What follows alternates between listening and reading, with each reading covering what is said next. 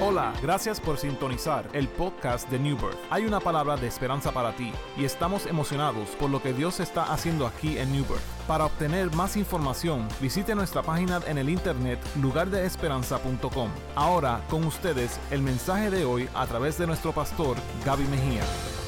Estamos los redimidos reunidos en tu nombre y en el poder de tu nombre, Señor. Te ruego, Padre, que ahora, Señor, al compartir tu pensamiento en el corazón de tu iglesia, Señor, que tu palabra haga lo que solo ella sabe y puede hacer, Señor. Edifícanos, vivifícanos, anímanos. Y en el interín, Padre, que la expresión de la misma en nuestros corazones te traiga gloria a ti, Señor.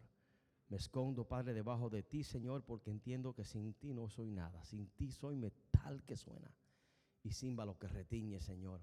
Pero te ruego, Padre, que salgamos de aquí, Padre, motivados para entender lo que tú deseas hacer con nosotros, Señor.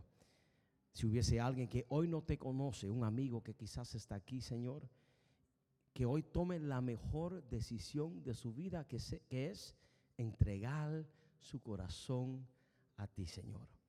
Y yo te prometo, Padre, que te daré toda la gloria y toda la honra por lo que tú has de hacer en este lugar, en el nombre de Jesús. Alguien diga amén. Amén. El domingo pasado comenzamos nuestra serie titulada La vida en el montículo. Y hablamos un poquito sobre lo que es la importancia de dar para recibir. Y dijimos que para uno obtener unas cosas en la vida, primero hay que entregarle unas cosas. Y creo que ese concepto, ese principio de la siembra y la cosecha se aplica a todo en la vida. Si usted quiere un matrimonio feliz, usted tiene que sembrar. Si usted quiere vivir una vida económicamente balanceada, usted tiene entonces que sembrar. Todo en la vida, esta ley tiene que entonces se aplica y es vigente simplemente a la medida con que nosotros nos damos a la tarea de aplicar lo que es la siembra y la cosecha.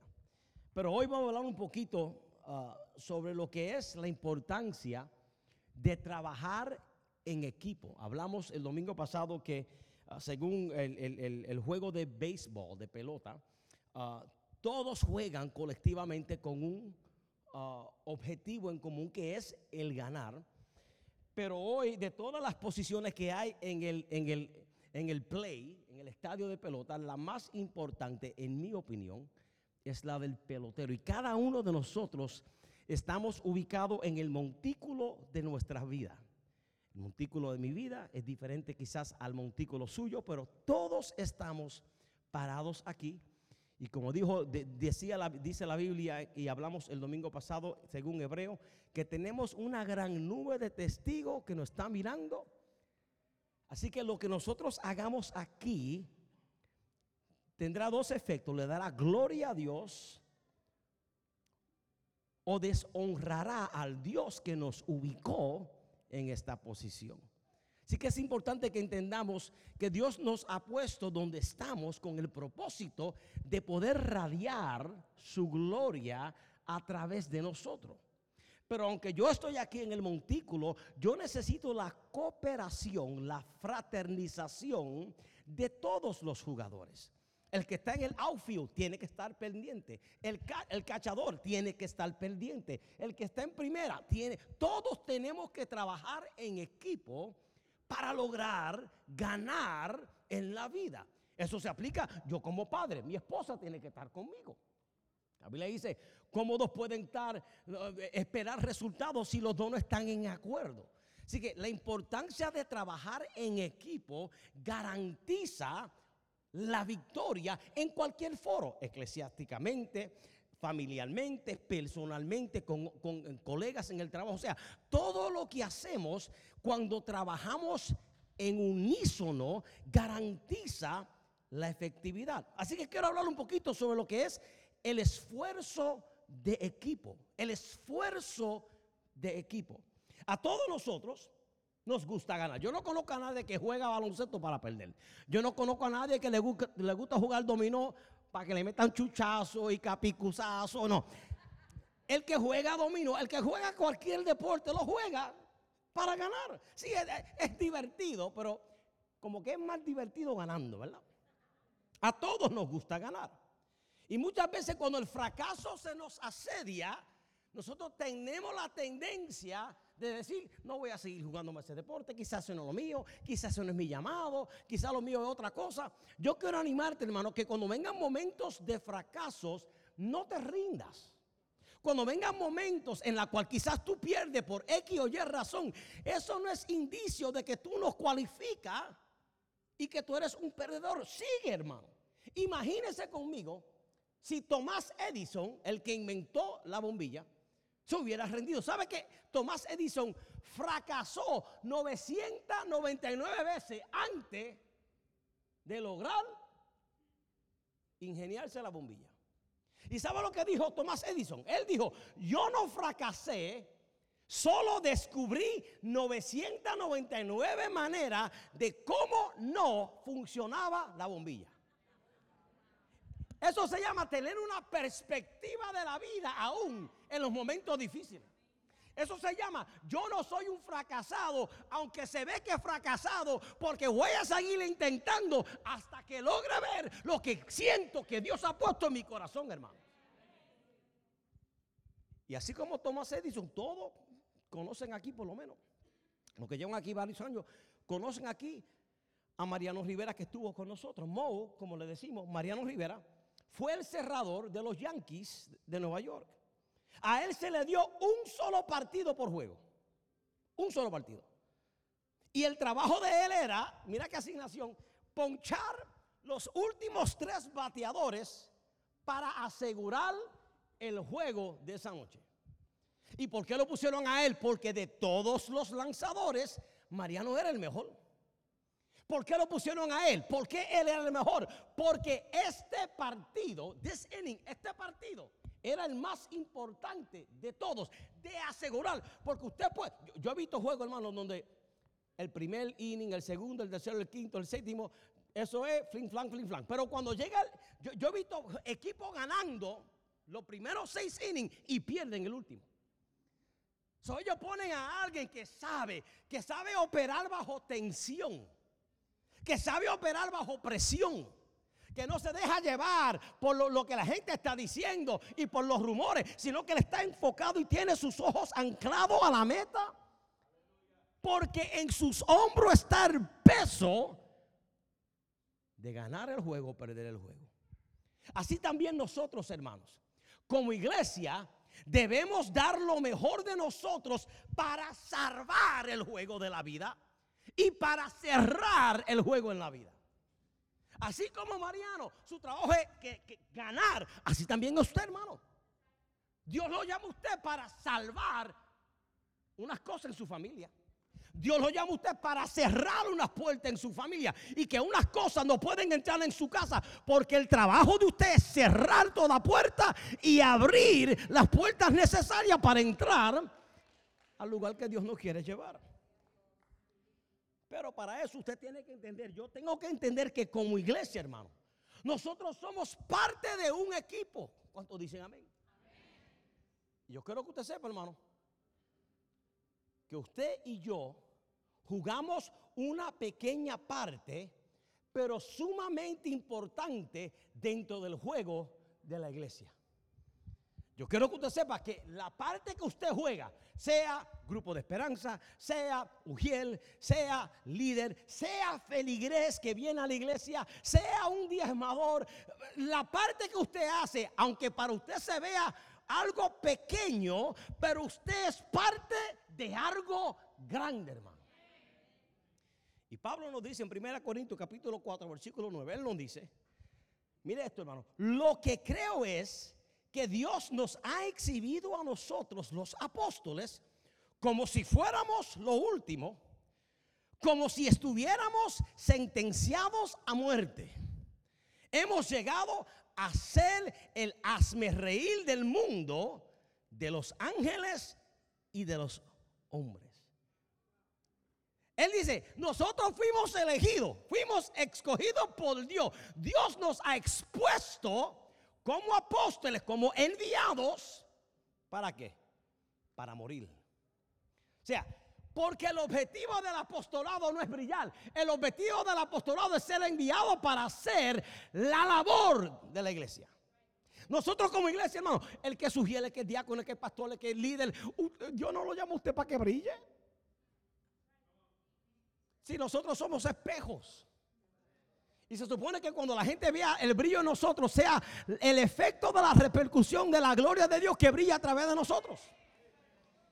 ¿Qué es lo que Dios nos está diciendo? Si somos parte de un equipo, si la idea de Dios es que nosotros entendamos que aunque tenemos una pequeña parte, pero somos parte de un gran plan, Pablo dice, nosotros los apóstoles también jugamos un pequeño rol dentro de lo que es el evangelio, que hace ya más de 2000 años se ha estado predicando. Imagínate si Pablo y los apóstoles, cuando escribieron esta carta, no estaban haciendo su rol. Imagínate si Pablo se dio la tarea de irse de vacaciones y no escribió, no hubiera escrito 1 Corintios, 2 Corintios, Romanos. Imagínense si Pablo no hubiera escrito Efesios. Si lo de él no, que eso es demasiado para escribir para mí, yo no quiero hacer eso, yo quiero una piña colada estilo hebreo y la voy a vivir suave. Pero Pablo entendió, hay una parte, aunque quizá no se vea mucha, muy grande, y quizá yo no estoy parado ante el Sanedrín, y quizá no estoy parado ante los César, y estoy en una prisión, pero dentro de esa prisión voy a coger un papiro y un bolígrafo, y aunque se vea algo pequeño, pero le voy a escribir la carta a los filipenses, les voy a escribir la carta a la iglesia de Éfeso, le voy a escribir la carta, y él comienza a escribir, y algo insignificante como una carta perduró 1000 años, 2000 años, y hoy seguimos hablando del Dios de Pablo, porque Pablo, aunque jugó un papel pequeño, fue poderoso para el cuerpo de la iglesia. Usted y yo, hermano, usted y yo, tiene una asignación dada por Dios. Y hay gente que dice, es que bendito lo que yo hago, mejor no lo hago. No, hágalo, hermano. Hágalo. Esmérese, trabaje, ponga la mano en el arado, hermano. Porque, hermano, cada parte del cuerpo es importante, hermano. Para que el cuerpo funcione adecuadamente, ¿sabe qué tiene que pasar? Cada miembro del cuerpo tiene que hacer su función, por más insignificante que sea. Y mire, hermano, hay parte del cuerpo que usted no la ve, pero si dejan de funcionar, usted se muere. Usted no ve el corazón. Pero si el corazón dice, yo voy a coger un receso de media hora. Imagínate si el hígado dice, yo cojo unas vacaciones, cojo una sabática, vengo para atrás en 3 meses. Hermano, los pulmones, las partes de tu cuerpo necesitan funcionar para que tu cuerpo opere adecuadamente. Yo no sé, hermano, yo no sé cuántos de ustedes en un momento de la vida ha tenido un dolor de muela. Yo pienso que el dolor de muela es más difícil y más malo que dar a luz. Y las mujeres me están reprendiendo en el nombre de Jesús. Oye, hermano, yo vi un video en YouTube de un hombre que le pusieron unas máquinas en donde él pudo tener la sensación de un parto. Esto está en YouTube, véalo en YouTube. Y él estaba teniendo las sensaciones y al final del video él dijo, un dolor de muela es más fuerte que esto. Ahora, usted búsquesela con él. Eso fue lo que yo escuché. Pero un dolor de muela, hermano, un dolor de muela, como a eso de las 2 de la mañana. Ay, Dios mío. Y no hay dentista abierto. Y todo está cerrado. Y por más ambos que usted le mete, más pastillas, no hace nada, hermano. Un dolor de muela afecta a todo el cuerpo. Cuando usted se golpea el dedo flaquito del pie contra el biuro a las 2 de la mañana, ay, Dios mío. Hermano, de su boca no sale alabanza. Cuando usted se da ahí, le dio al dedito pequeño, pero todo el cuerpo está reaccionando. ¡Ay, ay! ¿Por qué? Cuando usted le da un calambre en el muslo, hermano, usted parece un palo mal virado. Un calambre en el cuerpo, hermano, afecta a todo el cuerpo, hermano. ¿Por qué? Porque cada miembro del cuerpo es importante. Y cuando el cuerpo siente que el dedo flaco algo le pasó, el cerebro le envía un mensaje al cuerpo entero. Hay una crisis, paremos todo. Vamos a ver lo que está pasando con el dedo pequeño del pie. Porque para la mente, para el cuerpo, es importante que cada miembro esté trabajando en su totalidad. Y yo quiero que usted sepa, hermano, que todos tenemos una asignación. Todos tenemos un talento. Todos tenemos un llamado. Y si usted dice, yo no voy a hacer nada, eso afecta al cuerpo entero. Todos los miembros del cuerpo hacen crecer el cuerpo.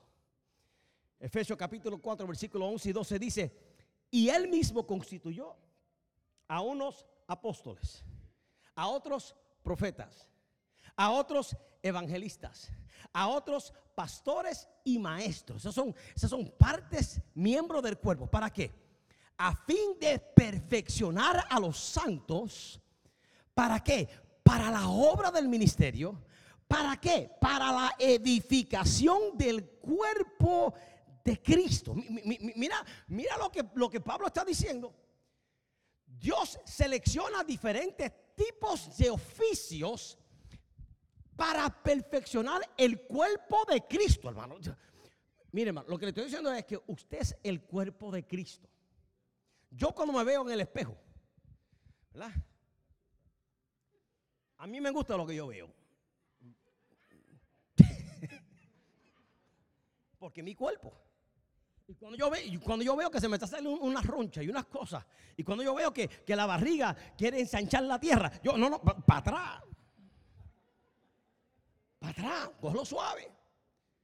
Porque es mi cuerpo, yo tengo que cuidar mi cuerpo. Y dice Pablo que usted es el cuerpo de Cristo. La pregunta que yo te hago es, cuando Cristo, usted es el cuerpo de Cristo, cuando Cristo ve su cuerpo y te ve a ti, sea tú el dedo, sea tú el pie, las rodillas, ¿está viendo Cristo que tú estás operando bien dentro del cuerpo de Cristo? Cuando Dios se ve en el espejo, y esto es metafóricamente hablando, ¿qué ve Dios cuando te ve a ti? Cualquiera que sea el miembro que usted es en la iglesia. Es importante que usted entienda, hermano, que nosotros tenemos que funcionar en nuestra mejor capacidad si somos parte del cuerpo de Cristo. No minimices tu función en el reino y en la iglesia simplemente porque eres el dedo pequeño. Es más, mira, hay gente que lo que son en la iglesia, metafóricamente hablando, son los pelos que están aquí en las narices. ¿Usted sabe cuán importante es los pelos en las narices? ¿Usted sabe cuán importante es los pelos en el oído, hermano? ¿Sabe cuántas infecciones usted se evita simplemente por tener pelo en el oído y pelo en la nariz? Y quizá usted minimiza la eficacia de ese pelo, hermano, pero ese pelo le ha librado a usted de infección. Por eso, hermano, usted nunca minimice a nadie. Que Ujel no me diga a mí qué hacer porque yo soy líder. No, sométase, hermano, porque cada miembro en la iglesia es importante y es crucial para el crecimiento de la iglesia. No podemos minimizar, hermano, no podemos minimizar. Juan 6, capítulo 6, versículo 1 al 14, nos narra la historia de un niño que lo único que tenía era 5 panes y 2 peces. Y habían 5,000 hombres, sin contar hombres, niños y mujeres. Algo pequeño. Y cuando el hambre llegó en toda esa región, el único que tenía de comer era este muchachito. Y lo que tenía, bendito, no alcanzaba para nadie. Pero Cristo, cuando vio algo pequeño, una merienda pequeña, hizo un grande milagro. ¿Sabe que los grandes milagros siempre ocurren en momentos pequeños? ¿Sabe que las cosas grandes de Dios se dan a manifestar en momentos de escasez? ¿Sabe que la escasez es la plataforma que Dios usa para hacer cosas grandes? ¿Sabe que Dios no está impresionado por lo grande que tú hagas las cosas? Aún en las cosas pequeñas, esa es la plataforma que Dios usa para glorificarse. Así que, hermano, no importa cuán pequeño, algo puede ser en tus manos, pero en las manos de Dios, eso pequeño puede convertirse en algo grande, hermano. Porque, hermano, no son las grandes cosas que tienen el mayor impacto, por lo general. son las cosas pequeñas. Por eso yo te digo, hermano, que tu parte en la iglesia es importante. Usted es importante. Ay, no voy para la iglesia porque hay tanta gente. No, hermano, su presencia en la iglesia es importante. Ay, no, que ya nadie me nota. No, hermano, usted es importante. No se dé el lujo de ausentar a la iglesia, porque su presencia, hermano, cuando usted levanta la mano en un culto, usted sabe el impacto que eso tiene en la persona que está a su lado. Cuando usted dice amén en medio de una alabanza, usted sabe el impacto que eso tiene que está a su lado. Cuando usted dice un gloria, hermano, su presencia en la iglesia es importante, hermano. Hay hermanos que solamente vienen una vez al mes y no es por asuntos de trabajo. Ay, que no, yo estoy cansado, que me duele el pie, que no, hermano, usted es importante. Imagínate si su pulmón dice, oye, yo no quiero pulmonial. Usted es importante, hermano. Usted es parte de la iglesia. Usted es parte de la grey, hermano. Tenemos que trabajar juntos, hermanos. Tenemos que trabajar en unísono. Trabajar juntos. ¿Sabe que cuando trabajamos juntos nos esforzamos poco? Cuando trabajamos juntos, el esfuerzo es poco. Pero cuando solo trabajamos un poquito tiene que hacerlo todo. Es como un destornillador, hermano. Un destornillador taladrando un pedazo de madera gruesa con toda su fuerza, eventualmente te va a causar dolor. Y tú ahí dándole manigueta, porque lo estás haciendo con tu propia fuerza. Pero cuando tú usas un taladro de potencia, y tú lo usas, ahora tú no tienes que estar dando manigueta, porque el taladro tiene potencia. El taladro está enchufado a la electricidad, y esa electricidad le va a dar el poder, donde ahora tú, con la cooperación del taladro conectado al enchufe, ahora tú simplemente le das el botoncito y no tienes que fajarte. Cuando nosotros como iglesia operamos separadamente, hermano, individualmente, trabajamos más, se nos hace más difícil. Pero cuando trabajamos unidos, hermano, bajo el poder de la unidad, hermano, porque ese poder que está en ese taladro es representativo al poder del Espíritu Santo y al poder de la iglesia. Cuando trabajamos en unísono, hermano, es el poder del Espíritu Santo, hermano, en tu vida. Por eso Él desea operar y Él desea habitar dentro de ti, porque es a través del poder del Espíritu Santo que usted puede hacer las cosas que antes no podía hacer, de la mano con su hermano, diciendo: uno echa fuera 1000, dos echa fuera 10,000, y en el nombre de Jesús y en el poder del Espíritu Santo alcanzaremos las victorias que para con nosotros Dios tiene. Alguien diga amén, hermano. La mejor manera de usted cerrar el juego para ganar es a través del poder del Espíritu Santo. Por eso, hermano, el mes de septiembre, hermano, aquí va a haber una revolución. El mes de septiembre yo le llamé, los vamos a llamar Avivamiento 5 Revival. Mira, hermano, porque nosotros no queremos una iglesia solamente de inspiración. Queremos una iglesia de impartición. Yo no sé si usted sabe, pero nosotros creemos en el poder del Espíritu Santo. Creemos que hay unas cosas que solo el Espíritu Santo lo puede hacer. Creemos que hay unas cadenas que solo el Espíritu Santo puede romper. Creemos que hay unas puertas que solamente el Espíritu Santo puede abrir. Y a pesar de todo lo que tenemos y lo que no tenemos, necesitamos volver a entender la importancia de la llenura, la impartición, los dones, el fruto y la gloria del Espíritu. Mire hermano, septiembre esto va a ser un desastre aquí. 5, Avivamiento 5. ¿Por qué Avivamiento 5? ¿Por qué 5? Septiembre tiene 5 domingos. Pero 5 significa, viene de ahí donde sale la palabra Pentecostés.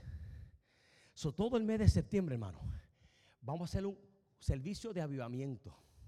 Vamos a hacer servicio de sanidad. Hermano, si usted está enfermo, yo voy a orar de aquí a septiembre, hermano, que Dios lo haga antes, pero para que Dios haga milagros. si tú nunca has hablado en lengua, que en ese mes de septiembre Dios te llene del poder del Espíritu Santo, que Dios haga señales y milagros y prodigios, que tú traigas a los enfermos y traigas a los descarriados y ellos puedan ver a Dios obrar aquí, hermano. Estará con nosotros, hermano, el evangelista Robertito Lugo, el hermano Fong, estará con nosotros Mark Vega, estarán con como 7 predicadores y vamos a hacer una campaña. ¿Por qué? Porque entendemos, hermano, que cuando nos unimos con el poder del Espíritu Santo, el Espíritu Santo rompe cadenas, el Espíritu Santo desata. Hermano, hay que volver al poder del Espíritu de Dios.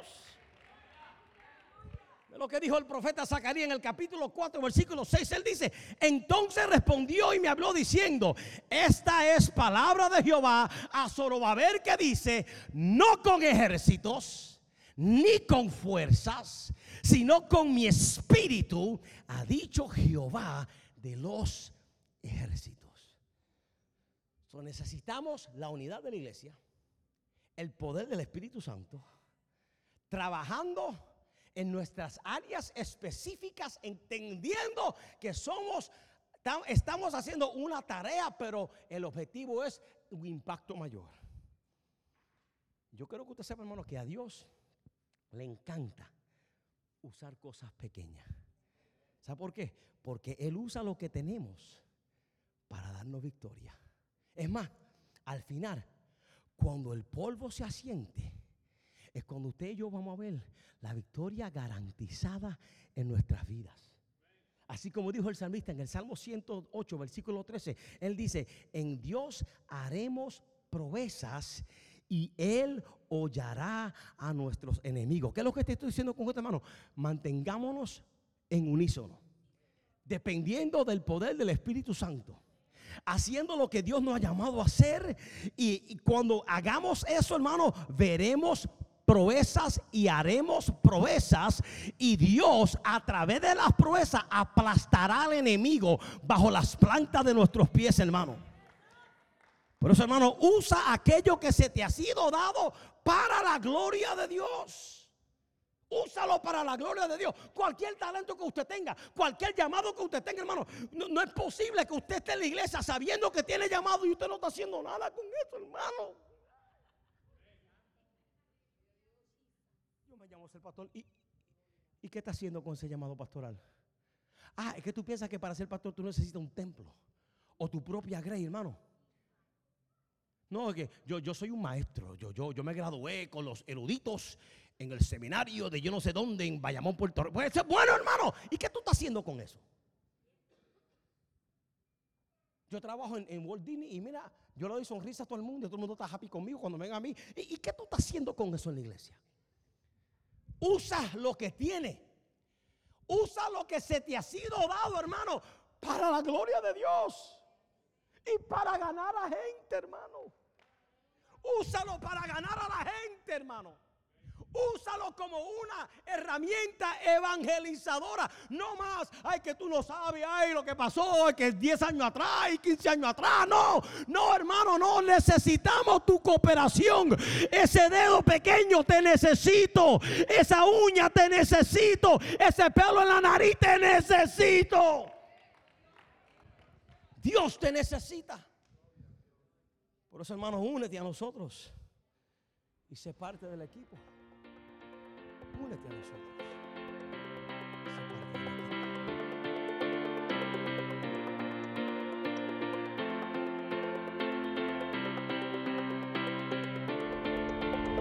Esperamos que este mensaje te haya inspirado. Como lugar de esperanza, nuestra iglesia está comprometida a alcanzar a nuestra comunidad. Si deseas más información sobre New Birth, visita nuestra página en el internet lugardeesperanza.com.